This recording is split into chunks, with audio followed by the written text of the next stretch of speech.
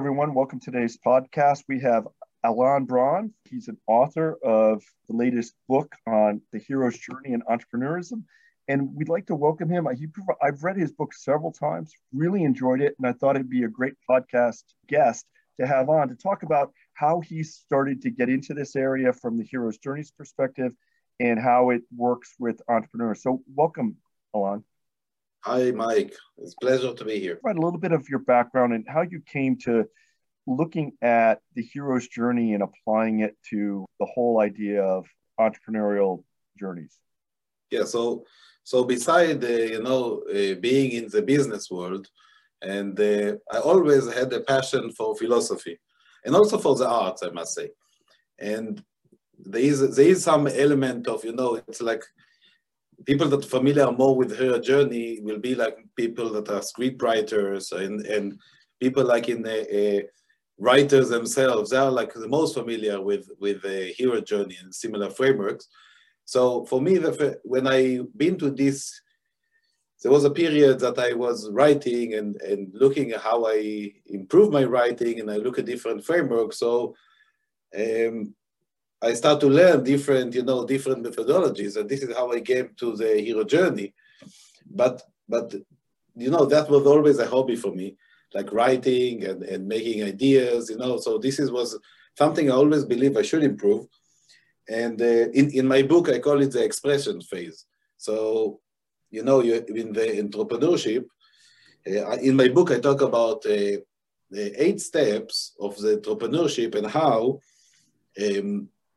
you move from making an idea until you bring it to the market. And like I came to this combining few philosophies and few teachers. So with the years, I had few teachers for personal development, or if teachers that business teachers. And I also love the science, so I always was exploring math and these directions. And with the years, I came into like taking a lot of knowledge that I learned, and I formalize it in a very symmetric way, let's say. So the symmetrical way, this is I learned from something called I don't know if you're familiar with spiral dynamics or integral philosophy. You're familiar with that, Mike? I'm not. What is that? Well, how would you describe that? I really recommend for people like to be updated in philosophy and the current philosophers especially. So, we have the old schools, but like Jordan Peterson, there are a few philosophers today which are amazing. And another one that I know that you're familiar and you enjoy Jordan Peterson's work is a guy named Ken Wilber, and I really suggest to look at his work. And but this is go to a very spiritual direction. But I think Jordan Peterson and Ken Wilber can be good friends in their perspective. But Ken Wilber show how philosophically we can look at the world, he call it the AQAL, and how you can look at the world in 4 different dimensions.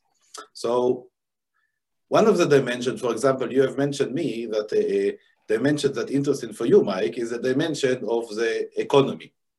Economical dimension to business is a very special angle. Not every entrepreneur have these eyes to look into in an economical way or in a systematic way on business. Now, you need certain maturity and experience to look in these eyes, because this is not something you learn directly from school, and this is not something that comes to you naturally, looking in a systematic way from zoom out perspective. As unless you've been educated in economy and in statistics and in social sciences, the theory of thinking and cognition. So in this perspective, this is a certain perspective to look at entrepreneurship. And I describe in the book how we shift between 4 main dimensions. And the 4 main dimensions are the dimension and the perspectives that Ken Wilber suggests, which is one, the internal self. So everything happening within us. This is a total different dimension, personal development. You hear in the social media all day long about everywhere about consciousness and self-work and there is big world of the internal. But on the other hand, there is a world which is maybe less familiar, is a world of how do we work as a team. You know, we are more familiar with that when you start to go to your daily job. And we're familiar with that actually when we start school. But this shift between being with our own self to our being in society, in the social structure, which meaning our knowledge of the cultures, our knowledge of the norms, the knowledge of our common languages, all this is another dimension. And this, we call it the internal collective dimension. So and the move is from the internal self to the internal collective to the system dimension, which is the external collective. And then the end of the journey, and this is, I'm aligning that to the hero journey, the end of that will be in the external individual dimension, which is the user. Now, entrepreneurs need to be able to shift in mindset in these 4 dimensions repeatedly. And in each dimension that, so it's like, let's say the processes, maybe we can look at it, I don't know if you are familiar with Piaget work. So there is a Piaget philosophy and work, and you see how an organism is actually based on actions that we actually, with the development of the organism, these actions are becoming more and more complex and complex in one way, but more simple for the organism to support. Now, so this move from the 4th dimension, so in a way, we move from the 1st dimension, which is the self, to the 2nd dimension, which is the internal collective, to the external collective, and then to the external self. And this is the hero journey. And this is what is aligning that, and this idea that we actually move between this dimension and perspective is the core of the book. Now, on every dimension, I look at the input function and output function for this dimension. So this brings us like to 8 steps. And the 8 steps, we can learn to be great in each one of these 8 steps. And we can lack some knowledge in each one of the 8 steps. So it can be like we are great in marketing, but we are great in I don't know, reaching people and distributing things and sales things, but we are not so great in making ideas, for example, and coming with inspiring product to make. Or we can be like great in making inspiring product to make, and we can be great in the sales, but we have very big issue with working with people and working in a team and leading a team, especially. Can be a bottleneck. And we see there are many books that address every dimension and aspect in business for every one of the steps. You know, it is like the idea in the hero journey that the user, the hero, and we can go into the subject of the hero if you like, Mike. But this, I think, more it's every time is more sentimental. You know, it's like it really depends on your value when you're describing the hero. Where are you from? Because I see people hero. When you look at different cultures and different countries, it look a little bit different.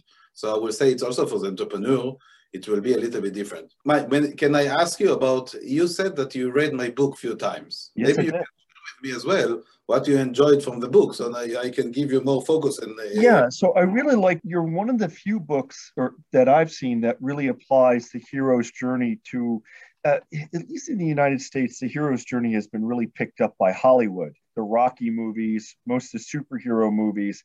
It doesn't seem to be applied in the real world, deeply ingrained in video games, ingrained in popular movies. But I think your book really kind of says, hey, you know what? It is a roadmap for transformational change. And this monomyth that's out there is going to be part of this entrepreneurial work. And that's what I thought was really interesting is I don't think anyone's ever applied it that way, that there are these steps that are very similar to what Joseph Campbell laid out in any kind of entrepreneurial journey. And that's what I found very interesting about the whole theme, and that the idea of moving from those different quadrants. So when people here start talking about philosophy, and I think there's a big gap between philosophers and business people. And this book kind of brings those two together. If you take a look at some of the more successful entrepreneurs out there, maybe a Stephen Jobs, he really came in with what you have a very eclectic background. He came in with a very eclectic background, and he was not a technology person. He came in with an eclectic background. That is a hero's journey story, the Stephen Jobs story, as much as you use Thomas Edison, which is another great example. That's what I think is really interesting, is you're applying something that a monomyth for personal transformation in a business transformation setting that I don't think a lot of businesses have picked up on as an approach. Thank you, Mike. I really love what you're saying. It's like I like to hear more. This is amazing. I'm really touched actually by that. I feel like I'm being seen now when you say that, because my book is about that. You're totally right. The place of interaction between philosophy and business, there is no much interaction there. Yeah. You can be very judged. There are two business people can judge people that do philosophy really easily. And the same go to the other direction. And we can look and we can understand what do they judge. This line of judgment between the world of philosophy and the world of business, I would like to look at it much better, because I believe they can feed each other in a great way. I think that a business person which have a better clear story and a clear narrative and meaning to his life can do much better. If you believe in what you're doing and you have a good story, what you're up to, and you really believe in that, you make it good, you'll be much more strong. Studying, thousands of years, the size of philosophy is like the enormous amount of material exists in philosophy is mind-boggling. People have been studying how we think, how we work for thousands of years. So not applying this information in any way, not from being familiar with basics. If you don't know philosophy is the basic of philosophy, you have a big issue with understanding yourself and understanding people. So I do think it's like a must. Then business people will say, okay, but this will be a waste of time. And then we look at the matter of time. So yeah, it does look, you're right. I think from a business standpoint, a philosophical approach, or even what you're talking about, I think there's that judgment of that's silly. Take a look at Simon Sinek, just what you said. If you take a philosophical approach to your business, you will resonate stronger with people. That's exactly what Simon Sinek said with his book, Why, right? That, Apple's approach to technology is not we make a better computer. It's nothing about that. It's a totally different approach that we can enable you to be a better person. That's really we make great products for people to explore, to be their best. And that's what they're kind of saying. And so philosophical approach pierces through, but it does seem to be very random. It has to be translated to business people in a very business format. If you take a look at meditation or some of the things that we've seen with the adoption of mindfulness in business approach, it had to be translated. They don't even like to use the word meditation. They use mindfulness, and it's all about how can we be a better company. I think everything has to be translated to a tool. I'll embrace philosophy if it gives me a competitive advantage. From a business person, it has to be translated into a soundbite that they could take and run with. Absolutely. There are many things that people in business that are written in the book do not understand, that coming from the world of philosophy. We can look at this way. So if we're talking now to business people, I can show you a few examples of understanding better philosophy and understanding better mathematics, which is, I don't see them so far away, which relevant to business. So, for example, in my book, if you read my book is written like from step 1 to step 8. So some people, they're already in step 7, step 8, meaning they made already big impact on the world. And they already have like these thousands of employees. And they have already like revenues, huge revenues.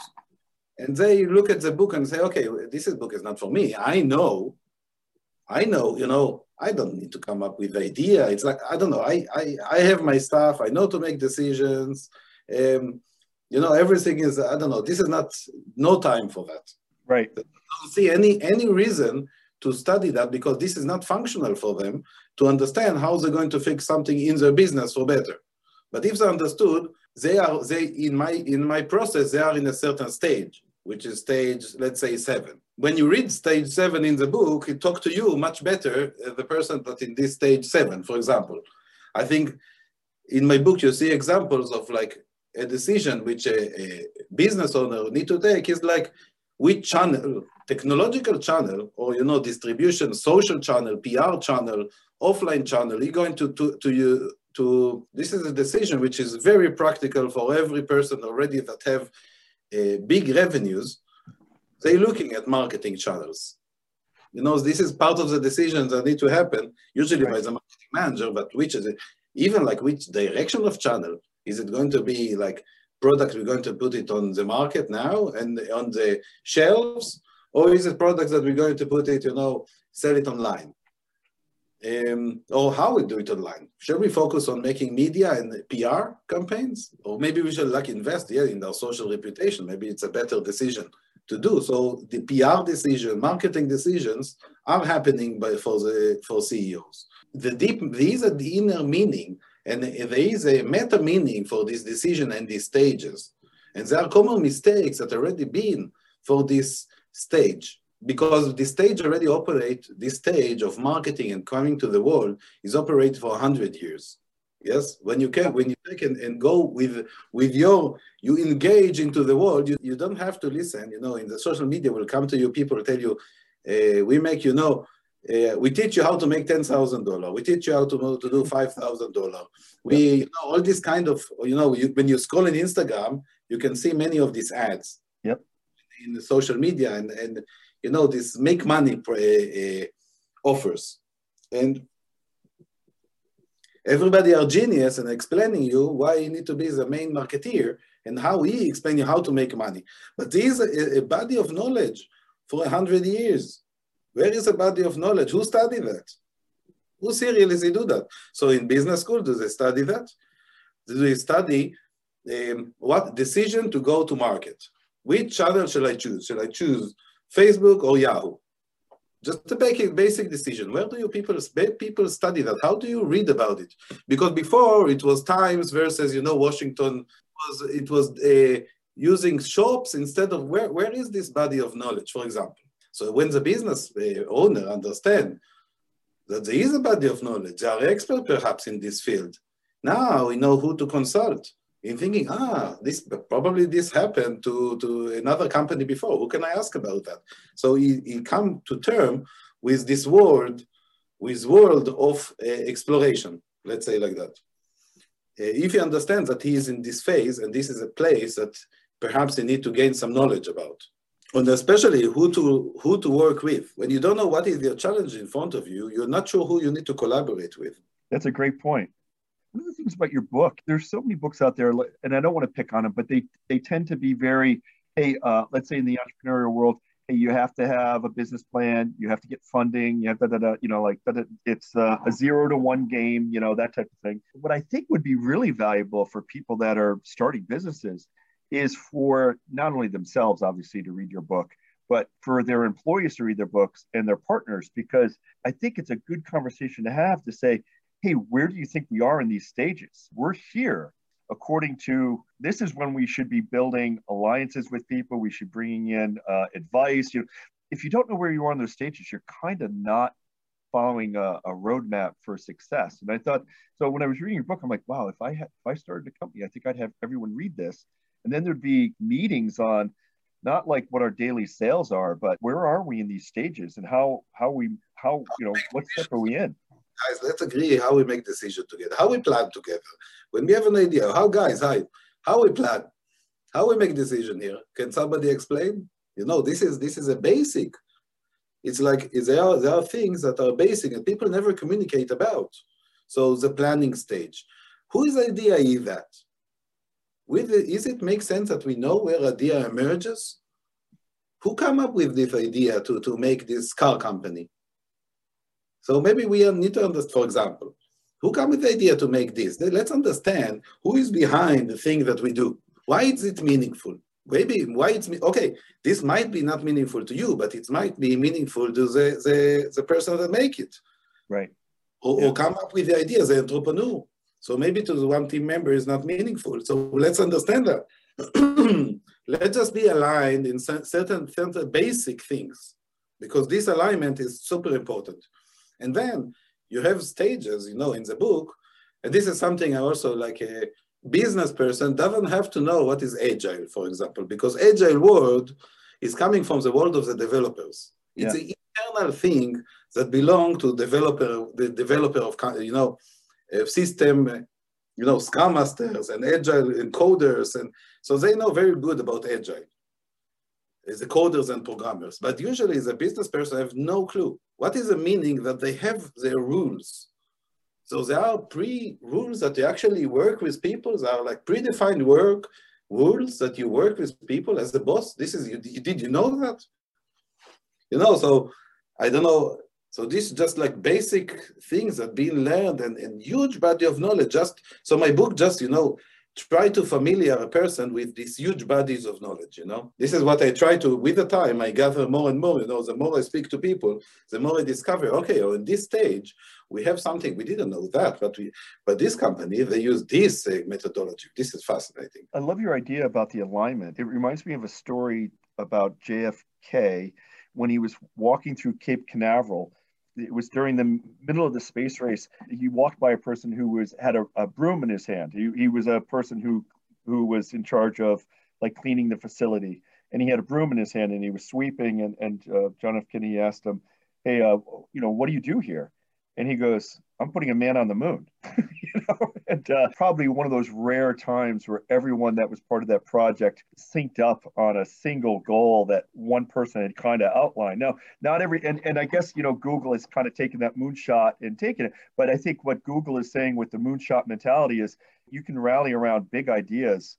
Everyone can be aligned. When that happens, some pretty interesting things can happen. So what I'm seeing now is, I don't know if, you know, you can see it out there with a lot of big corporations. I don't know if everyone likes their job. You know, you could see it maybe in what's happening with the job gap right now.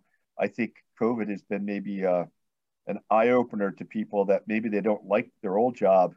I think the job gap right now is because people doing skill sets, they're not coming back to their old job. And I don't think their employer knows that. I think there's this feeling right now that people are home watching TV, and I don't think that's the case. I think that waiter or waitress isn't home watching TV. They're taking a Python class, and they don't have any intention of coming back to their old job. And I think what your book is really interesting about is I think COVID is going to be one of those defining moments. It's given a lot of people time to catch their breath and realize maybe their current job isn't what they want to do. And I think it's going to foster a tremendous amount of entrepreneurialism out there, because people are like, you know what, life's short and I'm not doing what I want to do. And I'm taking this opportunity to step into this unknown. What are your thoughts on that? I can add to that, and I say that, you know, in the core of the book, there is this idea of decision making in math. Math, I say the dirty word. For some people, this word is not so very comfortable for them. The math of decision making, and this is I'm not, you know, and it's mind-boggling to understand. This is coming from the world of philosophy. It's so far from business. What I say, it's like it's mind-boggling to understand that there is a mathematical way to come to decisions, which are actually not based on numbers. I mean, like it doesn't have, or based on measurements, I would say. The more measurements we have, it's great. But it's actually possible to get to a systematic way to get to decision without like using numbers. And this knowledge, for example, that it's coming, you know, this knowledge is kind of there is a whole system of mathematics to answer this, you know, to analyze questions that we need to make decision in the day-to-day. But this never been touched by nobody. And many of these foreign math fields for people, it's like they're just not being taught. And it's like, I'm talking about basic, as a kid, you study in university, you study math for 10 years, you study many things for a long time. And in the end of this long time, they come to you, Somebody come to you, usually it's your father, mother, they come to you, or your teachers, they come and ask you, what you want to your next job to be. So what now? What are you going to study? What do you go to university? What are you going to work at? It's mind-blowing that we are not being prepared to this question. Are we prepared to make our own decision with such a big question? Is this question, the earlier you are, the bigger the implication of this question will be on you. You're right. So, to decide to study something, it's a huge impactful thing that you're going to do. And choosing your career path, also a huge thing that you need to do.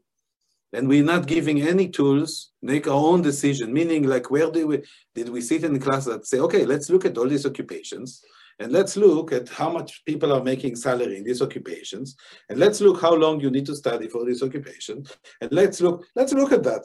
Did we ever have a course like that? You remember for your study? You remember no, nothing like that. Nothing. No. Why? I don't know. It's missed there, and that's probably something that should be almost started. Started in kindergarten, where people start to identify what they're good at, they bring to the world. And I think that's where you get a lot of employee angst right now, is people are in roles where they don't feel they're contributing to the world. I will say that if people are leaving their job right now, the decisions that they took before, they could have made a better decision. Even they could have made a better decision before. And I'm not saying it into...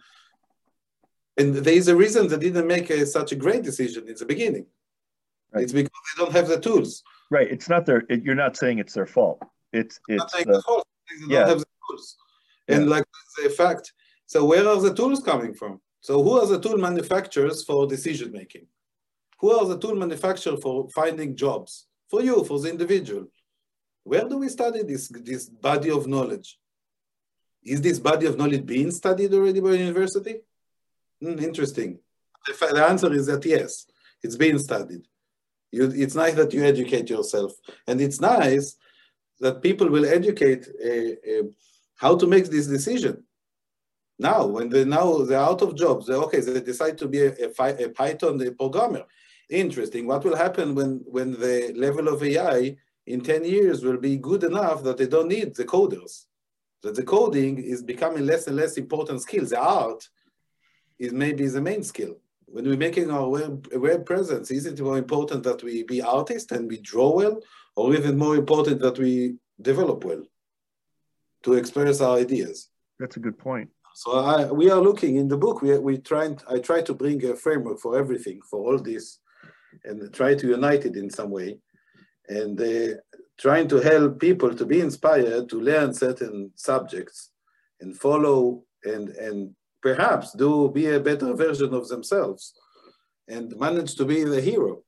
If we're talking about the hero journey, so I'm trying to bring the heroes, a little bit knowledge of the past heroes and a little bit knowledge of, let's analyze these past heroes and let's see what best we can do. We in the book, we analyze I'm looking at Edison.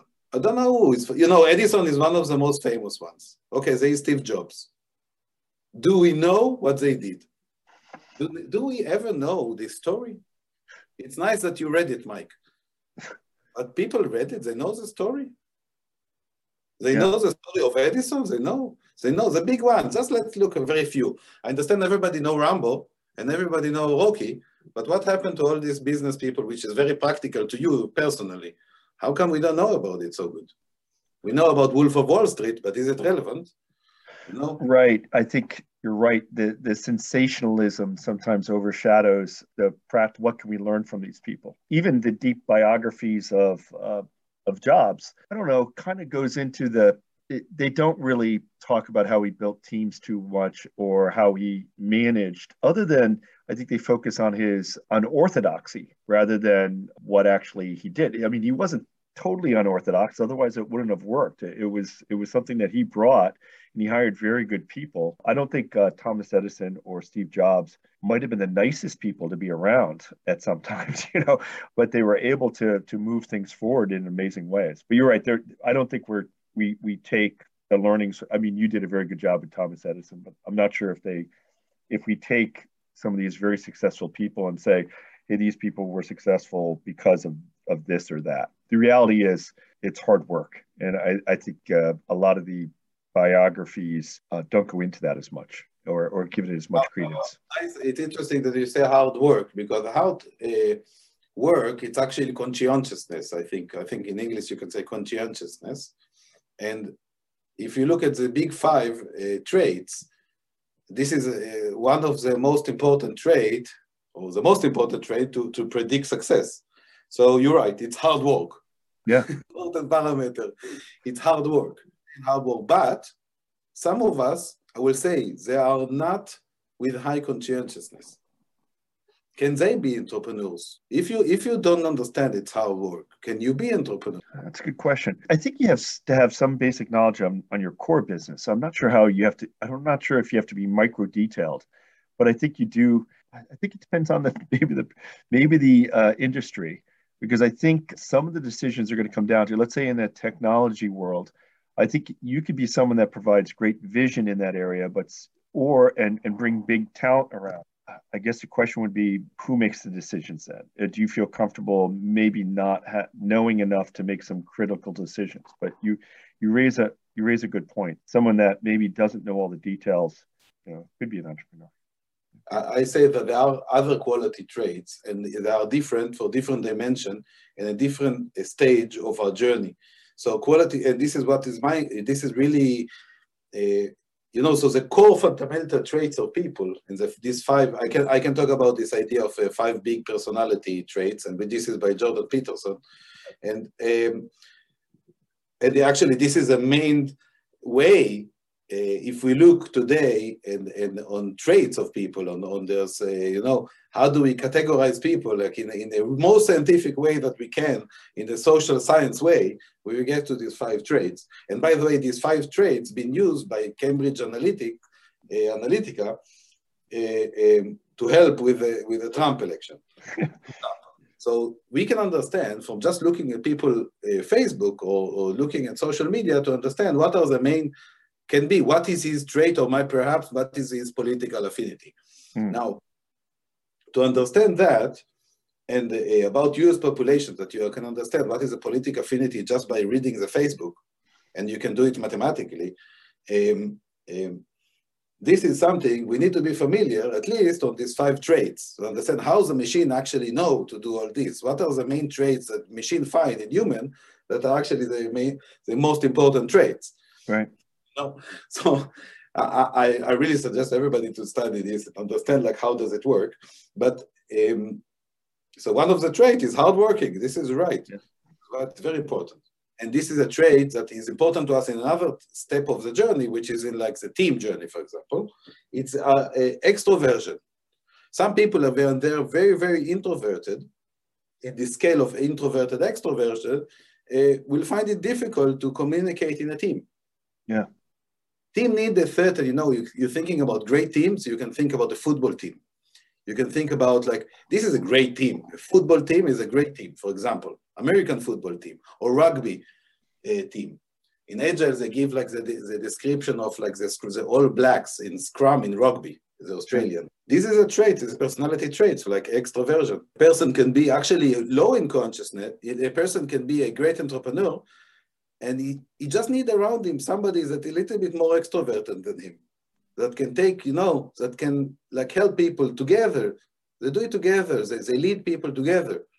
You will help him. Somebody is a little bit more friendly. Well, you take a look at, let's pick on someone. You take a look at Mark Zuckerberg, and he's obviously leaned heavily on his HR person, Susan Sandberg, to really be a face of the client and communicate internally. That's a great example of someone who's not that comfortable with people. And he's hired a person that is that person, really, that really helps him communicate the vision.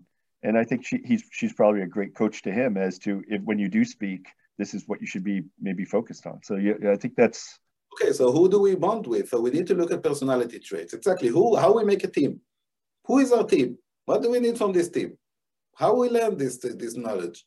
So we're going to make a project. We're going to make a project now. We're entrepreneurs. We want now, what do we start? Who is the team?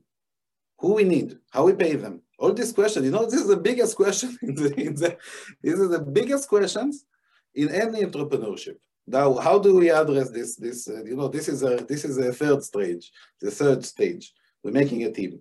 Reorient stage. Edison was great in that. Can we shift gears a second and talk about neurotech.com and what that's all about? I'm not that familiar with it. I don't know if my audience knows too much about it, but I'd love to talk to you about what that mission is and what's going on there. Because neurotech.com was me in deep exploration of my values, and I looked at what is my ethics and values and how can I contribute, and I try to maximize where is a single point that I can put more energy in the universe, let's say it like that, and in order to make an impact. And for the ethic that I believe, the positive impact, the social impact, the positive impact on the world. And I look how this is possible. Then I said, okay, technology and the relation with the thinking and mind and brain. And I come with a word, a neuro and a tech, and I connected the word and I created this neurotech. And I thought about application, that you can, how can you enhance people performance? How can you enhance business performance and personal performance when we tap into the brain? And I thought this is an emerging field, and like we have few exits already that happen, and it's time to call it in a name. So I call it this name, and then it emerged. Then the industry started. I made the biggest, I think it was the biggest conference in this field, and with the goal of making this field work, making these entrepreneurs in this field succeeding in their mission. I want the heroes. I wanted the neurotech heroes to come because things are happening, and it's very critical what ethics we use. And we can talk about the neurotech technology, Yeah. So what is the goal of neurotech? Analytics? Basically, it's a collaboration with Deep Knowledge Ventures, and what Deep Knowledge Venture does, it's like they analyze, let's say, like the market with different classes. So they use like different technologies and AI and research and market research in order to analyze certain industries. And they like to focus on industries like you see here at neurotech. This is a collaboration, but they do age tech and they do space tech, different sub new emerging industries, we can say like that. So the goal of neurotech was first, okay, let me understand. I wanted to understand what is happening in this world. Who are the main guys? Who is the leading? What technologies are coming to the market? If I speak to the entrepreneurs, I will see what is the next thing that is coming. I wanted to understand like this world. And that is how Neurotech Analytic came to existence with a conference, and that is basically what it is. So it's a market research that analyzes the markets, it analyzes the journalists, the investors, and all the ecosystem, also about the new innovation and whatever. Everything in the market for this specific niche. What do you see is the moonshot that people are working on in that area? There are few. It's connecting to the nervous system and the brain. That's the main race. It's like the more you're connected to the brain in a more meaningful way, we have the dimension of how much you're connected, and and you have the dimension, like how much information do you manage to communicate with the brain. This is like how easy it for the person to do that. This is like the dimension that people are racing, and it can be also to the nervous system, which have every application. We are becoming more and more virtual and living, over the internet. So enhancing this connection, this is like the main bottleneck. Like, let's say, expression of a person. How can a person express himself more by certain technologies? Can he understand himself more by certain technologies? So everything related, like technologies that relate between nervous system, brain, and communication, I say like that. Not communication, this will be specific, but technology. What I think is the main innovations. This is a super interesting direction. The thing that we can, with the time, we learn to tap into certain network in our brain. So, and I've seen this already. So we can actually read, with the EEG technology, you can already read certain stages and certain things from a person's mind. Mm-hmm. But it's only like the outer layers. It's not like the deep emotional layer, for example. But we get into a stage, and we are, and I see this already, like, things are most of the innovation are medical. And because they're medical, they require a certain, in their journey, in the hero journey, they have also regulation to pass. The medical company and trials, as we see it with the COVID, it's like Pfizer and AstraZeneca needed to pass this trial. And this was what we actually waited for from the beginning of COVID, for the trials, yeah? So all these companies, they need trials, and they need a lot of money for the trials, but they're coming with amazing stuff. But this is something the consumer, the end consumer, it's not for the market of the end consumer because the costs are very big right now. Yeah. And they can be really large. Now, for example, tapping into a specific network, so a machine can read your mind, let's say like that, and give you feedback back how emotional you are, neurotic, how much neurotic and emotional you are right now, how much you're getting into fight or flight. So we know to do that from expression of people, their faces, but a person to understand himself also, that will be like, it will be a big change in the world that if we have direct answer for these questions. And this is things that are coming, how much in stress you are, quantifying that.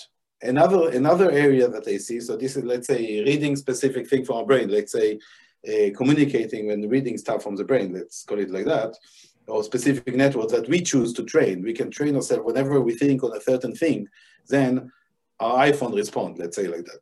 This is the direction that this is heading. So we're thinking of a function, and actually we operate our mobile or we operate our computer just by a thought. And this is where it's heading.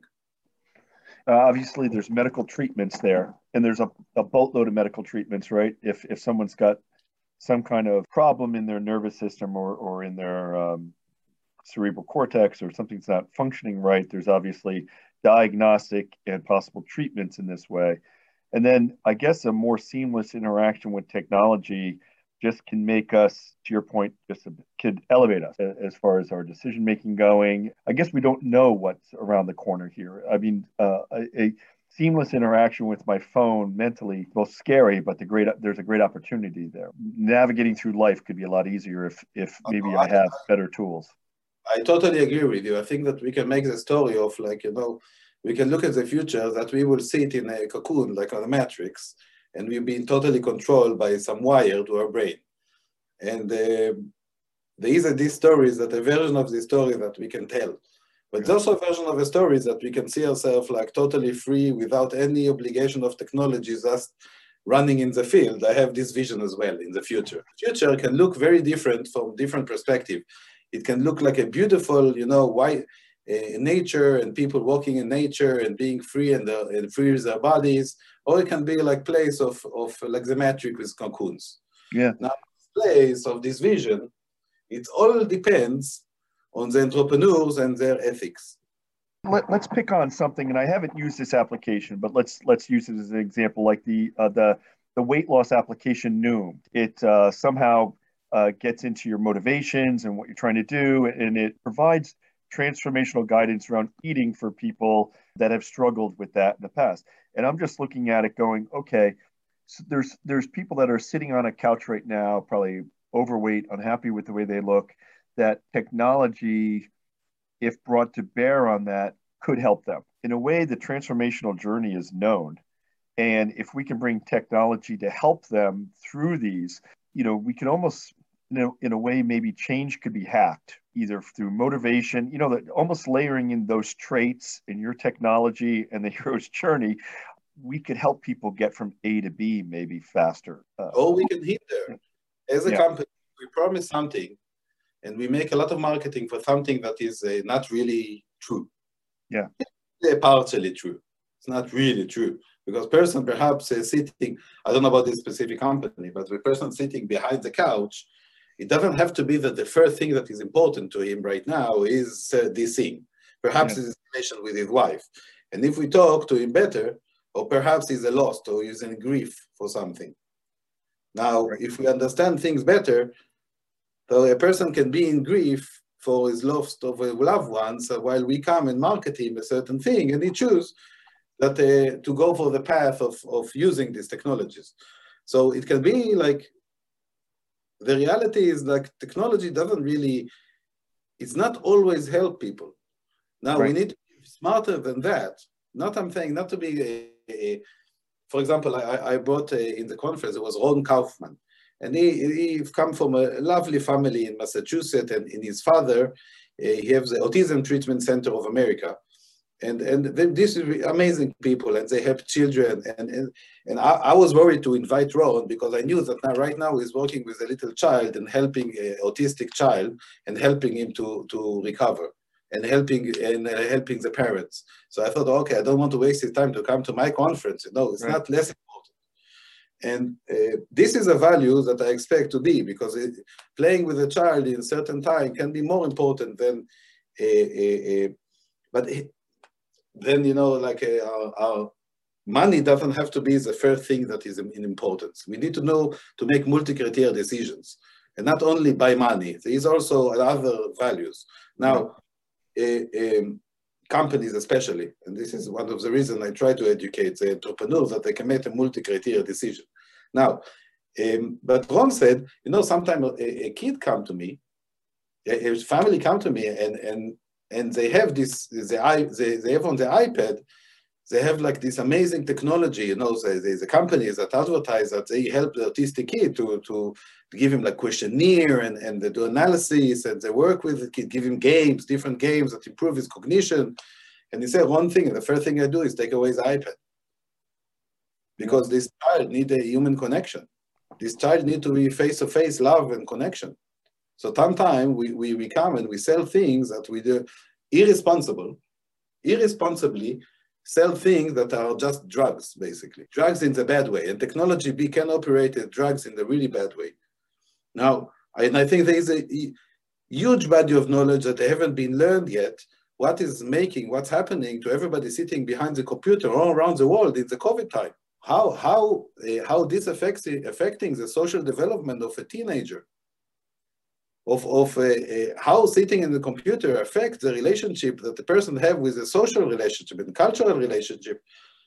No, I've been saying, I suggest people to look at Bill Gates, for example, Bill Gates documentaries. There's a series in Netflix it was lovely to see how his parents took care of Bill development, always going to like 3 months a year, going only social, being social with other families. And it was very heartwarming to see like where he coming from, how much his mom and dad took care of him. Yeah, they recognized he had a gift. They channeled it in certain ways. But knowing where his weaknesses. That's a great point. Yeah, this technology stuff is definitely a double-edged sword too. Just from examining the hero's journey, what Joseph Campbell said, it's often defined as an external journey. You take a look at, let's look at the movies like Rocky or other movies out there, Star Wars. They're external journeys, but Joseph Campbell really was saying, no, it's an internal journey. And I think you make it very clear in your book that you really do have to focus on the internal elements of this. I think anytime someone's saying, if you buy this, your life will change, everyone should be, red alerts should go off everywhere. There should be a lot of alarms going off, because I think people are looking for that. They're looking for the magic pill. They're looking for the computer to jack into their brain to make them happier. And I think oftentimes the answers are internal. Yeah, but I totally, but I also see it as external in the way that you can describe it. A person make with the idea, he bond with people, and they make together a plan, and they make something together, and then they take this something to the market, and then they learn more from their mistakes and make another thing, and the cycle repeat and repeat and repeat. This is like the basic of entrepreneurship. We come with idea from somewhere, we bond into teams, and we make things. It's like rather basic, Yeah. And we come and bring it to the world. So so this is external journey. This is a journey we are in. This is a story. Yeah. This story that I'm saying now, this specific story, can this be our hero journey? Can this be, and it's a question, but is this our external hero journey? For every person that go to work, his career, this is external. This is very objectivist. Let's say if you're familiar with objectivism and Ayn Rand world, this is like, I think it's very aligned to her philosophical structure. this is what she said. In a way, we see the Randian heroes. We see like they are focused on bringing this art, their art, and their to the world. Yeah, making this art a reality. Bringing the right, bringing back what Joseph Campbell said. We bring back the prize or whatever, but the prize is delivering something in service to the world. Alon, love this discussion. Your book is called The Entrepreneur's Journey: 8 Steps from Inspiration to Global Impact. It's available on Amazon. I've read it several times. I encourage people to read this. It's a great book as far as I think you bring diverse philosophies in a step-by-step process on how someone should approach their entrepreneurial journey, how they should build a team around it. I think it was just it was just great. Thank you for the kind word, Mike. And where can people find you on the internet? If someone wants to connect with you, they'd like to be part of the neurotech.com world, how's the best way for people to read your writing? Is it LinkedIn, or what's your main vehicle for getting your thoughts? They can go and they can assess themselves. There is on riverbanks.com/scorecard, there is a self-assessment that they can see where they are in the journey, where is a bottleneck or blind spot. It's a very general one, but it gives you the basic idea. If you go to alonbraun.com, my website about decision making, I enjoy the subject of decision making. Sometimes I had entrepreneur in that, and so that's basically all. And of course, in LinkedIn and social media. Okay, so riverbanks.com, alonbraun.com, and then you're available on LinkedIn. That's great.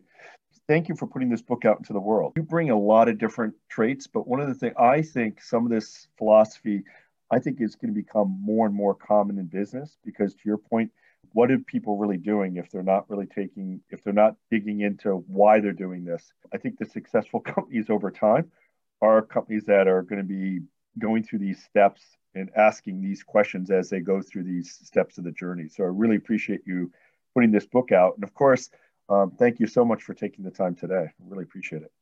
Thank you, Mike.